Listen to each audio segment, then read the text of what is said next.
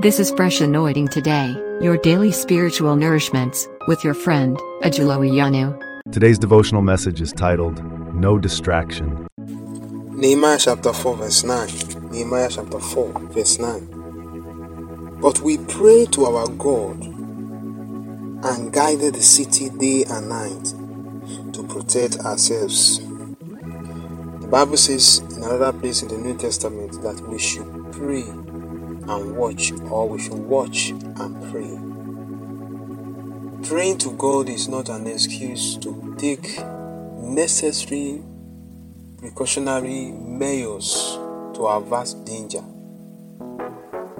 Having faith in prayer and what prayer can do should not be the reason why you should not take care of yourself, take care of your safety. The motto of one of the engineering field is safety first. Your own safety should become your number one priority in life. It is good we pray, but we must also be proactive in taking necessary steps to prevent evil. Because prevention, they say, is better than cure. These people will not only rely on God, on what God can do for them, but they also know they needed to play their own part. The Bible says we prayed. That's the first thing to do. But we did not stop at prayers. We pray to God, we commit our lives and our project unto God's hands. We need His provision and we need His protection.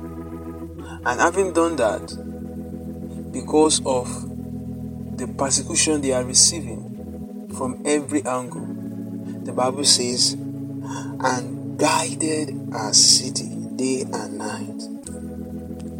We protected our city day and night.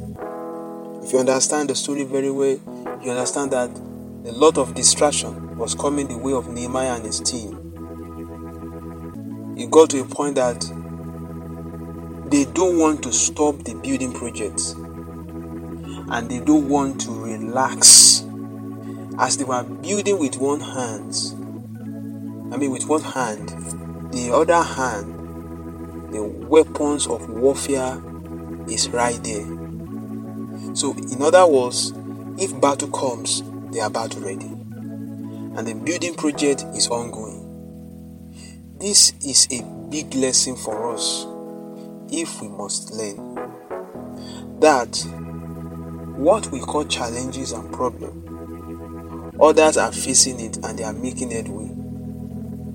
They will not allow the challenges in their lives to stop the project God has started in their lives. What we see today is that when we have problems, most of us, we abandon that God-given vision. I'm asking you this morning. The vision, the good vision God has given to you 2-3 years ago, 5 years ago, by your estimate, that vision should have materialized by now. God is asking again, through this word this morning, have you not forsaken that project, that vision God has given unto you, pursuing the battles of enemy? I want to tell you that if you allow God to lead you, to direct you, it is possible that as you are fighting the battle, God will continue to work on that side. The Bible says, thou had prepared a table before me, even in the presence of my enemy. It does not say thou hast destroyed my enemies. No. The enemies were right there.